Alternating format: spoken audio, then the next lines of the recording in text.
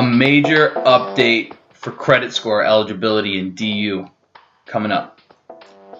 Hey guys, I'm Adam Lesner. This is the Mortgage Guide Podcast, and my job is to dissect some of the most interesting mortgage challenges, give you the tools and solutions that you need to accomplish your homeownership goals. And today, well, really yesterday, I've got some very interesting news, and I'm not sure who's talking about it or if everybody's really caught on yet, but there's a major update effective September 18th, 2021 regarding credit score eligibility in DU. Basically, DU is now going to do what so many borrowers have asked for over the years. I've probably been asked this question 1,000 times, which is, can my credit score and my spouse's or my co-borrower's credit score be averaged together? So like if I have 600 and my co-borrower that is going to co-sign with me at 700, can we call it a 650 and call it a day? The answer has always been no. No, we have to go with the lower of the two. Take the middle score. What's the lower of the two? That's the one we're going with.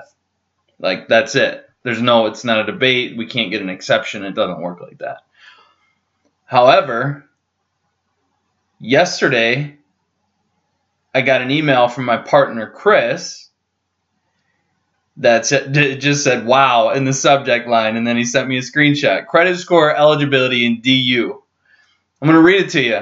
It's super exciting, and I can't even believe this is happening. So check it out. Though credit scores are not an integral part of DU's risk assessment, DU currently uses credit scores to ensure compliance with the 620 minimum representative score requirement.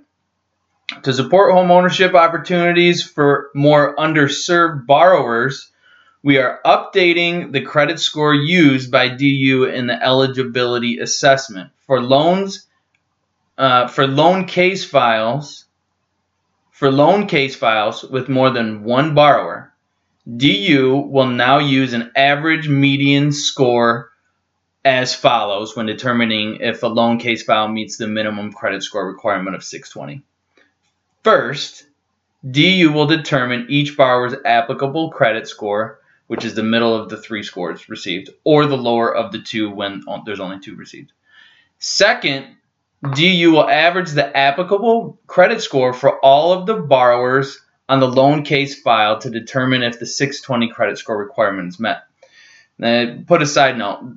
This method will not result in a credit score lower than a representative credit score. The average median credit score will either be the same as the representative credit score for the loans with one borrower, or the same or higher than the representative credit score for the loans with multiple borrowers. So they put an example under that. The following is an example of how the average median credit score would be calculated. So basically, borrower 1. Credit score of 590, 619, and 648. The qualifying score for them is 619. Okay? Borrower 2, they have a score of 661, 693, and 693. The qualifying score for them is going to be the 693 in this case. Now, DU will average the borrower's applicable credit scores to ensure a minimum 620 credit score for the DU case file. In this case, they're going to use the 619 for borrower 1 and for borrower 2, 693. So that gives you an average of 656. So this is super exciting because it's going to have an impact on loans that previously wouldn't have gotten an approve eligible. I mean, it's extremely interesting because also part of the DU process, like on a refinance, you can get a property inspection waiver with better credit scores.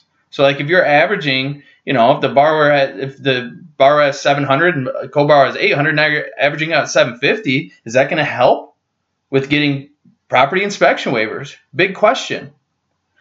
Now, what I received doesn't clarify whether or not this is going to just be for conventional or if it's going to be for VA and FHA as well.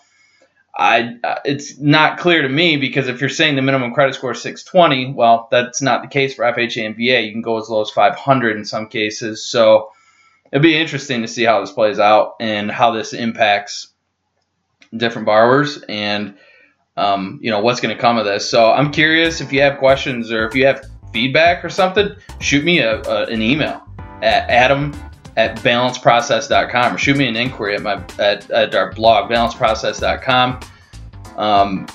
Super interested to see how this plays out, and what feedback you guys have and what you're seeing. So thanks for stopping by.